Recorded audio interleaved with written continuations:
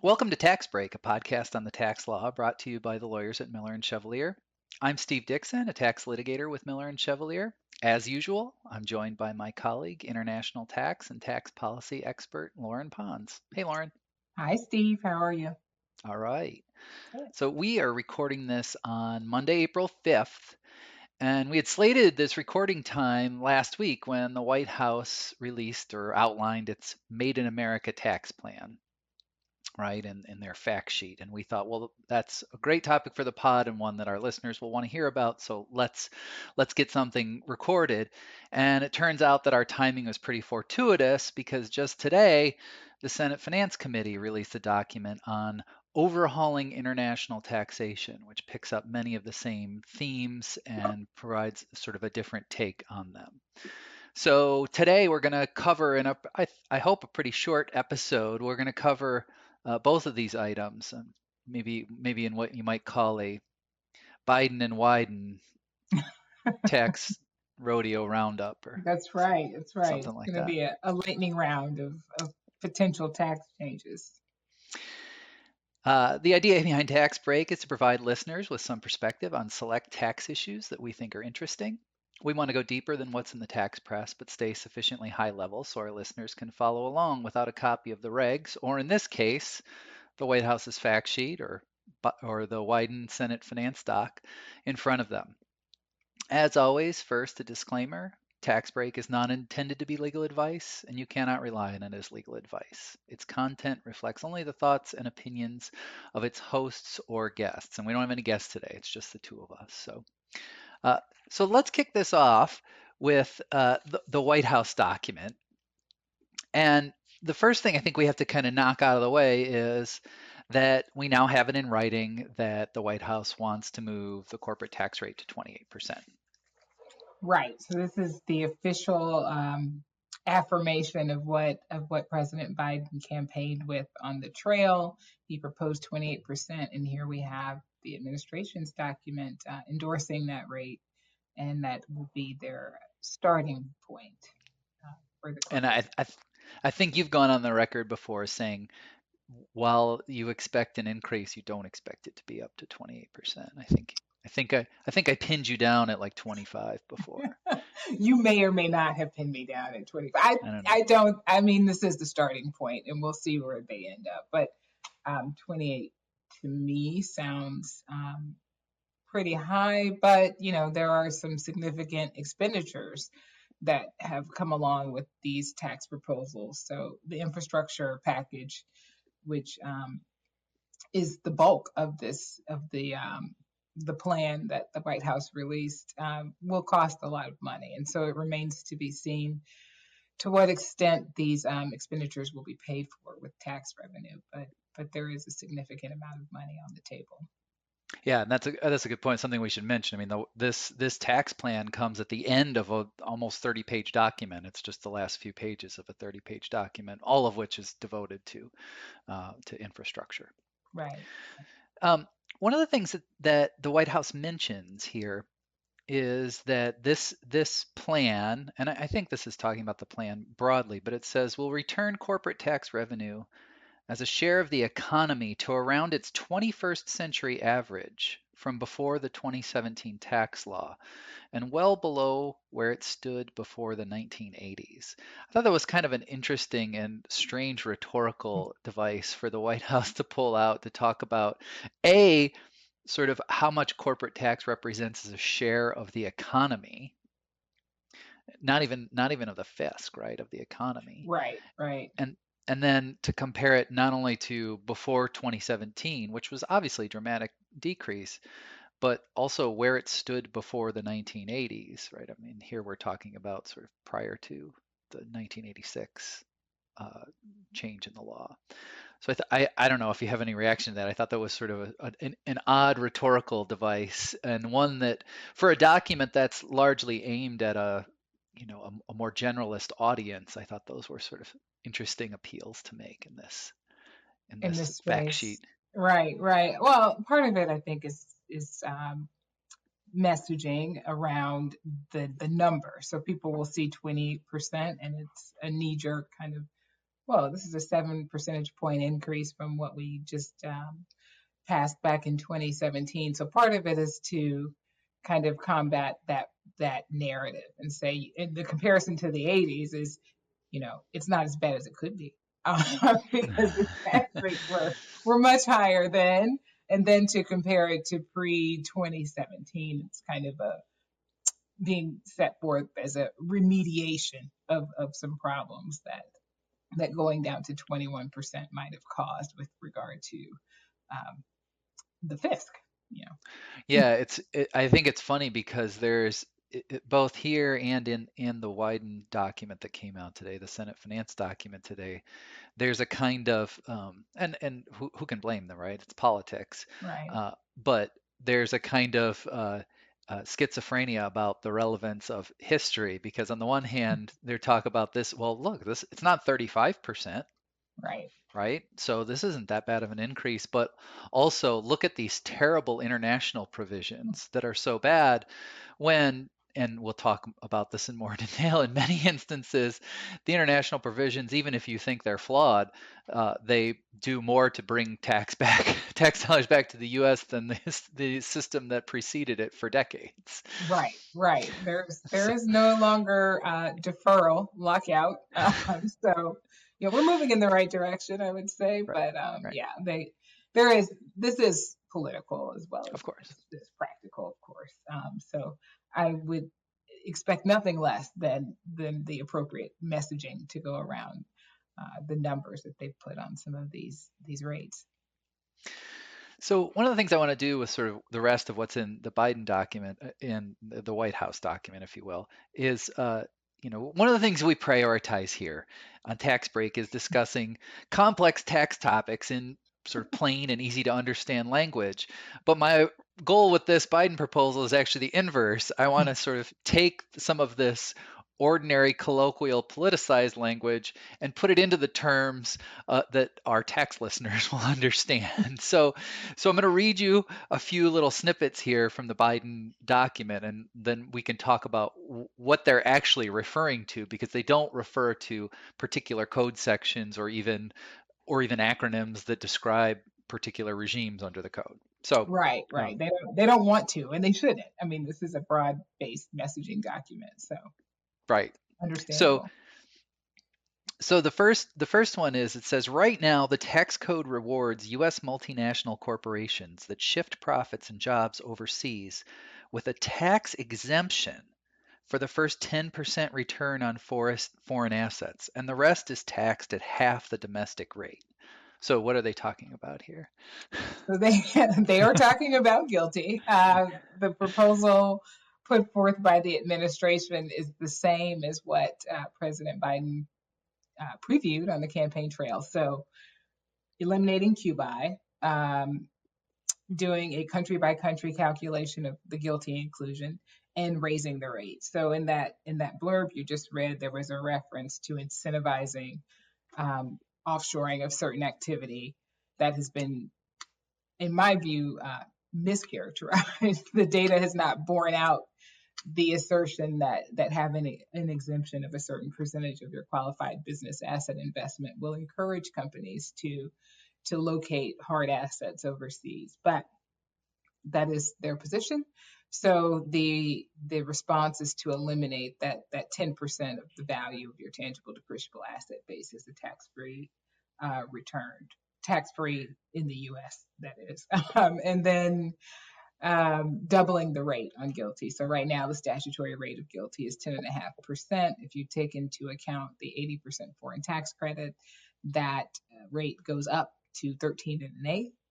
Um, the administration is proposing a rate that is 75% of the domestic corporate rate, so 21% compared to 28%. So still somewhat of a benefit, um, recognizing that, I guess, a tacit acknowledgement that there is going to be there are going to be operations overseas, so there's a bit of a tax break in terms of the rate differential, but not as significant as what is currently available. Yeah, and I mean we should. I think again this is sort of let's contextualize, right? I mean for for many years corporations were able to operate offshore with and defer their offshore income under, with exceptions like Subpart F. Right. There was still a regime that allowed deferral, and GILTI was seen as a step in the right direction in the sense that it was right from the sense of U.S. taxpayers not permanently deferring income overseas. Um, and so GILTI was, as sort of those of us in the transfer pricing fold would talk about. I mean, GILTI was meant to allow foreign companies with foreign operations to earn a routine return on those operations. And there are many U.S. taxpayers who have significant PP&E outside the U.S., and lots of them for very valid business reasons, because they can't transport all of the goods that they manufacture from the US to everywhere around the world, or because it makes sense to co-locate manufacturing or production with other activities in home countries.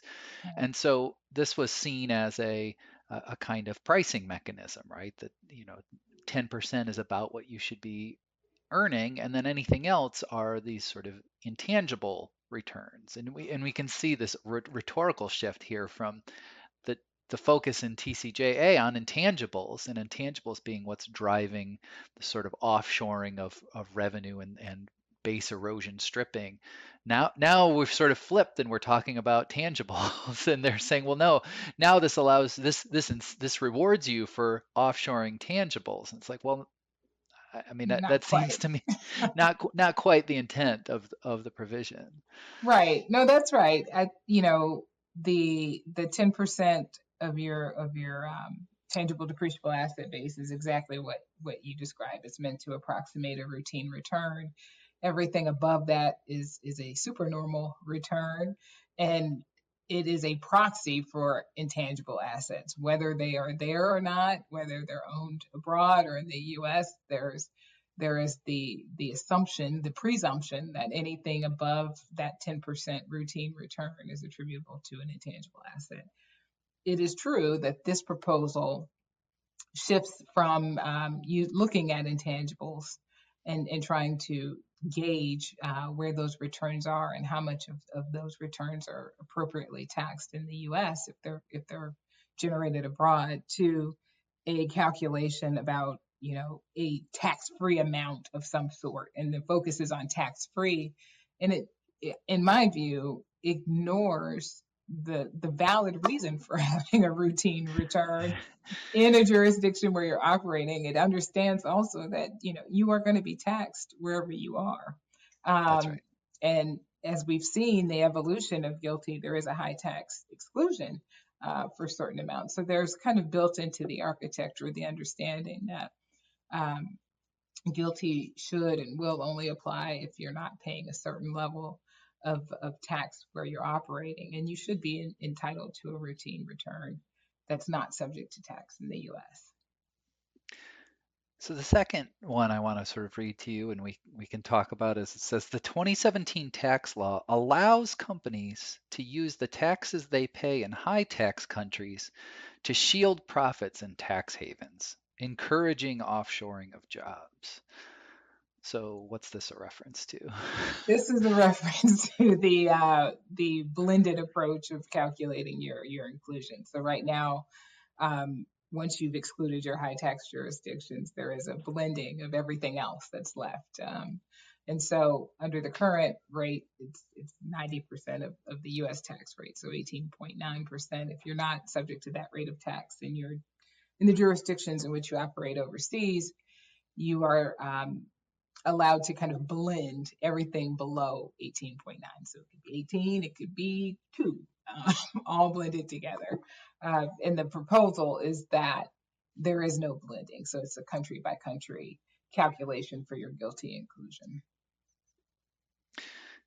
Then there's a couple of provisions in here that talk about a minimum tax. So it says that Biden's plan will eliminate the rule that allows uh, it says eliminate the rule that allows U.S. companies to pay zero taxes on the first 10%, which again is the GILTI piece that we've talked about. Hmm. And it will increase the minimum tax on U.S. corporations to 21% and calculated on a country by country basis. So this is meant to be the GILTI being calculated on a country by country basis, and then 75% of the 28% rate is 21, Right, right. right? So eliminating the Section 250 deduction, which dovetails nicely with their plan to repeal FDII because they're both in the same code section.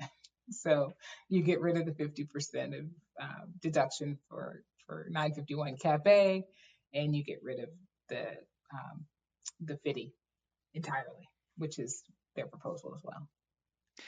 They're also proposing a sort of this minimum tax, right? And this is, I take it that when they talk about minimum tax, there's a couple of different things in this proposal. One is the minimum tax that is effectively this 21% GILTI rate. And then the other one is this 15% min tax on book income, which isn't an international provision. That's a domestic provision, right? Or it's a or sort of a worldwide provision, I guess. I think it's worldwide, and this kind of goes to there was some press last week with several companies that were profitable but didn't pay any corporate tax over the last 3 years. And the article acknowledges, and there are many reasons why this might be the case. Right now, we have 100% bonus depreciation, which really goes a long way to helping people reduce taxable income, and some other incentives in the the tax code for domestic operations. So there are a lot of reasons why that might be the case. Be that as it may, the Biden administration is of the view that corporations should be paying tax always. And so looking at book income is a proxy for calculating that tax when a corporation may not have any taxable income. Um, and ostensibly, these two will not operate in tandem. It will be an either or Right. scenario. Right. Um, It's but we not have a min tax of 36% worldwide right, right. and Sounds sounds even like high. It sounds sounds like like 1986. man, it does. So that's the idea that even if you don't have taxable income, there can still be some tax assessed based on book income. And then there's an overture towards a kind of a regime that would look to whether the other country in which the U.S. corporation operates itself has a strong minimum tax law. So it says the plan denies deductions to foreign corporations on payments that could allow them to strip profits out of the U.S. if they're based in a country that does not adopt a strong minimum tax. Right. So that's a reference to the BEAT. And this is really an articulation of exactly what the inclusive framework suggested the U.S. might consider in the Pillar 2 blueprint that came out last year. And so there, um, recognizing that there was a concession with regard to GILTI coexistence or GILTI grandfathering, as it used to be called, um, the inclusive framework recommended that BEAT in fact be turned off when there's an outbound deductible payment to a recipient, as you mentioned, in a jurisdiction with a compliant income inclusion rule or minimum tax. The administration has proposed a repeal of the BEAT, which I don't think anybody is going to be upset about. And then, in the instance that the recipient does not have a minimum tax jurisdiction, there's some kind of mechanism to turn off that deduction. But as I understand it, it would not be under 59 Cap A, so they would have to redraft something that would operate similarly to the BEAT in terms of denying the deduction, but maybe not as complicated and burdensome as the BEAT is. And the one provision that the White House proposal does call out by name is FDII, Mm. and it says that FDII gave corporations a tax break for shifting assets abroad. I mean, I guess that's sort of an interesting reading of FDII. I always thought that FDII was meant to encourage companies to bring intangibles onshore, not to shift assets abroad. But why are they putting the spin on FDII, and is there any validity to it? I feel like FDII is the perhaps one of the most misunderstood provisions in the code. Their argument, QBI is a concept that's in GILTI, but it's also in FDII, and so any complaints they have about QBI in general will operate um, with respect to both provisions. I don't think that their allegations are correct in the FDII context or in the GILTI context. I was um, teased lightly last week as being one of the last defenders of QBI. So you may not be talking to the right person. But FDII was really meant to equate the rates. So if you're going to serve the foreign market from the US, or if you're going to serve the foreign market from abroad, the rate should be the same. And that's what FDII does. It gives you 13 and an eighth effective rate by operation of a deduction. Just as GILTI, even though the statutory rate is 10 and a half, when you take into account the 80% foreign tax credit, it gets you to the same 13 and an eighth. They are of the view that FDII does not work to incentivize domestic activity or bring as much innovation, or they prize R&D investment more than what FDII is trying to do. And so the repeal is suggested, and then in replacing FDII with unspecified, we don't know what they are, R&D incentives, the administration feels that they can better kind of spur investment and growth domestically. There are a couple other, I don't want to go into these, but there's a couple other provisions about eliminating special preferences for the oil and gas industry or fossil fuels. There's a provision about ramping up enforcement against corporations, with the acknowledgement that the IRS has been underfunded for some time. But the last thing I wanted to just bring up with you in the Biden proposal is this notion that they're going to do more to make it harder for U.S. corporations to invert. And I feel like we went through this however many years ago, 5 or 6 years ago, with Right. there were some anti-inversion regs. Yes. Yep. And so are they sort of scaring up ghosts here a little bit, or is inversion still sort of a real enemy of a of an equitable international tax I think plan? it's more of a relic than a real threat today. You know, with a lower tax rate and reduced abilities to earnings strip out of the U.S., I'm not sure that inversions, at least since TCJA, are particularly popular or attractive. I don't really, we haven't seen what these inversion inhibiting or disincentivizing provisions would look like. We still have the 78, 74 regs. There are um, provisions that kind of make it more difficult.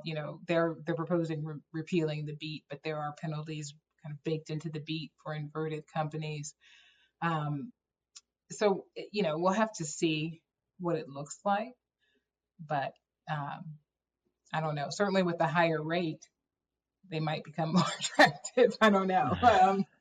It's kind of counterintuitive, but I don't think that they're the threat that the administration is making them out to be. And certainly, we haven't heard any news of any companies Of big inverting. inversions. That's Yes, right. That's right. And recently. So around the time of those anti-inversion regs, I mean, there were several major multinational deals that were pending or being held up right, by those regs. right. Um, okay, well let's flip over to the Wyden document, or the Senate Finance document. overhauling international taxation. Obviously, this is focused purely on international stuff. I think it's fair to say that there's a little bit more colorful or invective language in the in the Senate Finance document. Um, and some of the same, and doubling down on some of the same um, contextualization or Framing of the decontext issues. decontextualization of what. So I mean, right off the bat, right, they come out hot and say GILTI gave big corporations a huge reduction in the U.S. tax rate on foreign earnings and created incentives to offshore jobs. I mean, again, this seems to me slightly misleading, given that for many corporations for many years, the U.S. tax rate on foreign earnings was zero because they didn't repatriate them. And Unless so you had subpart F, you were doing all right. you were doing all right. And whatever GILTI lays down, whether it's 13 and an eighth or whatever, that's more than zero. Um, so and it then it goes on and makes the same assertion that the White House said about giving multinational corporations the ability to earn tax-free income by putting tangible assets abroad. I mean, again, Yeah, no, not clear. no, Not no taxpayer I've heard of has really been jumping up and down about the prospect of paying a reduced rate on GILTI, as opposed to domestic tax rates. It's not. I would not characterize it as a giveaway, and I have not heard of anyone, building a new factory overseas instead of in the U.S. to take advantage of a 10% exemption on your QI. right, It's right, just, but this is a political document almost right. Of course. more than it is a policy document, and so I'm not surprised to hear it characterized that way. Um, and then the Senate Finance Committee talks about the GILTI rate, and they kind of punt a little bit on what the rate should be. So we know that Biden is at 75%, and they suggest this possibility of what they I think they admit effectuating a fully worldwide international tax system, which would be sort of the Nobody wants to territoriality, go right? back to that. Yeah, yeah, Right. I mean, and that would be that's what would happen if you equalized the GILTI rate and eliminated the 10% routine return. right. If you equalize the GILTI rate with the US rate, it would just be worldwide taxation on income. It would. It Yeah, would be. They do equivocate. They mentioned prior Democratic proposals ranged from 60 to 100% 100. of Yeah. the corporate rate, and so we'll have to see. I think they're giving themselves a little wiggle room. To flip. It's interesting to watch or to see the where these proposals dovetail and where they diverge.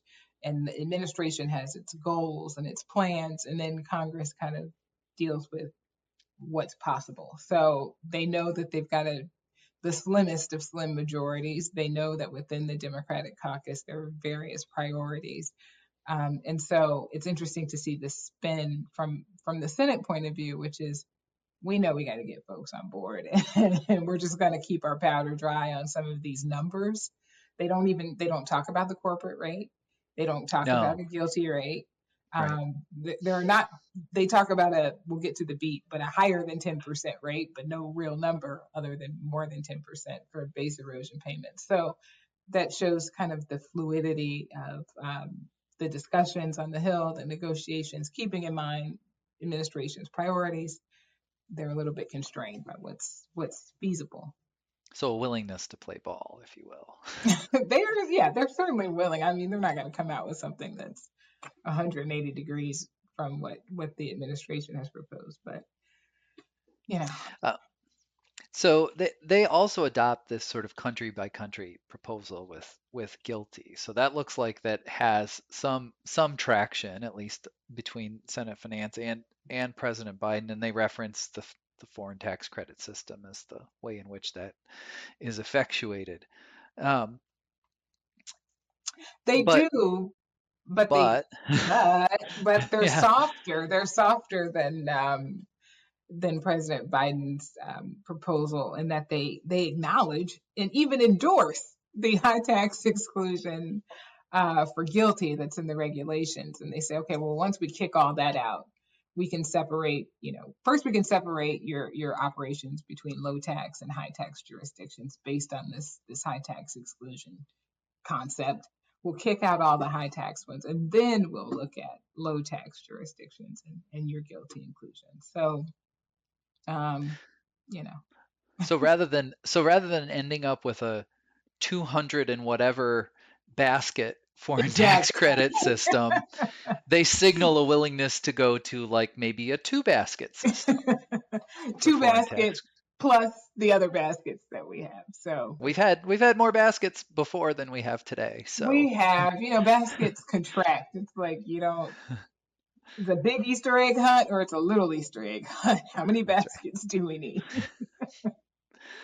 Um, they and it's funny. There's this line here about which sort of throws shade in a funny way, right? It's ironically, you remember this line? Ironically, the Trump Ironically. Treasury Department already provided all the necessary operational details as part of their regulations, creating an elective high tax exclusion for GILTI.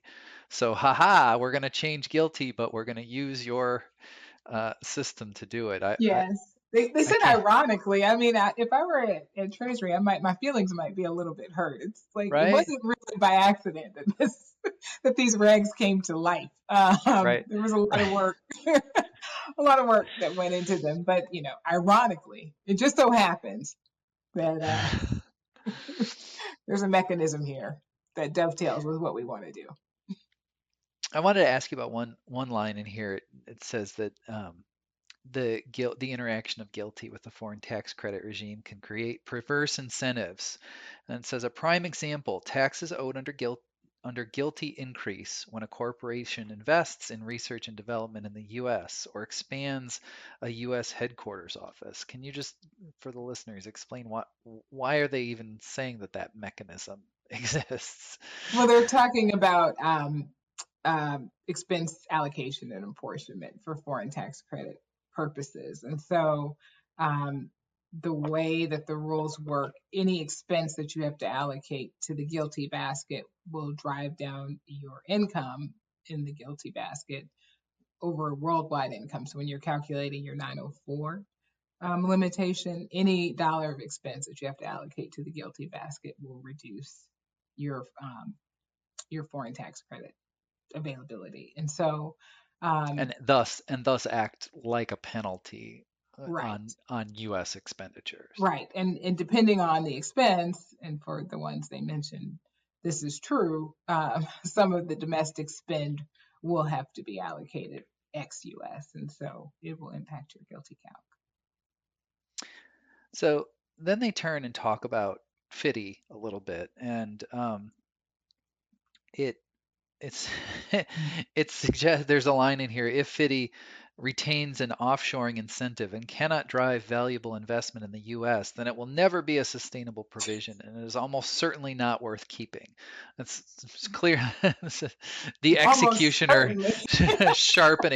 sharpening his sword for that one.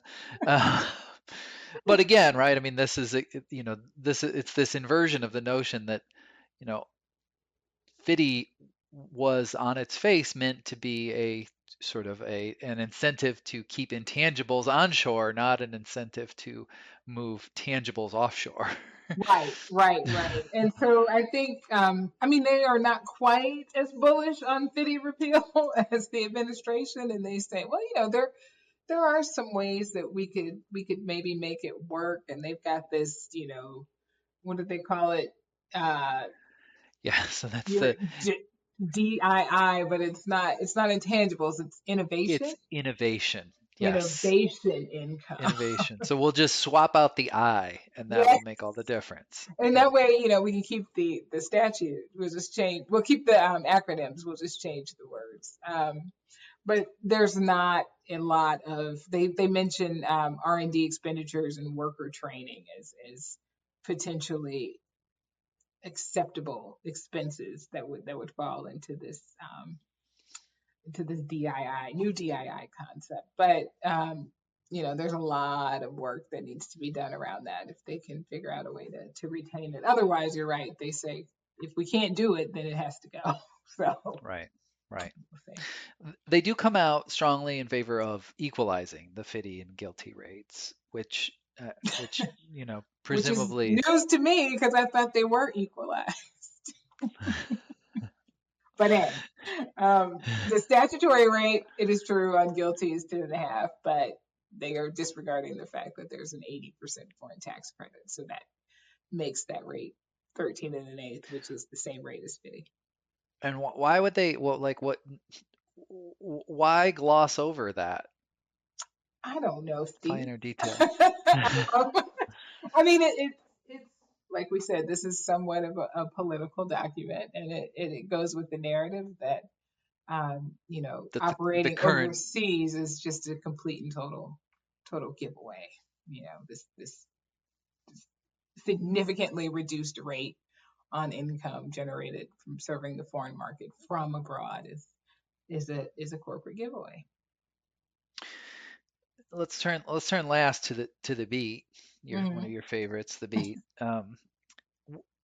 There's some discussion here about how the beat can be more focused on actual base eroders through the use of a second rate bracket. So what is that idea, or what's this?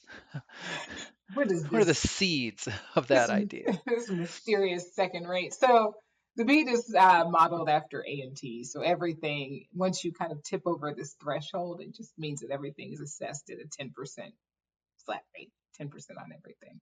Once you've made all your adjustments for preference items, so on and so forth, you've gotten over the 3% threshold, 10%. Their proposal is to separate out your regular taxable income. Once you tip over this threshold, regular taxable income would be taxed at 10%. And then your base erosion payments would be taxed at something higher than 10%. And so you don't get to lump everything together and assess the minimum tax based on this single universe, one tax rate. It would create two universes, two tax rates. Thus targeting the base erosion payments as sort of with a higher rate to make it to discourage them more strongly.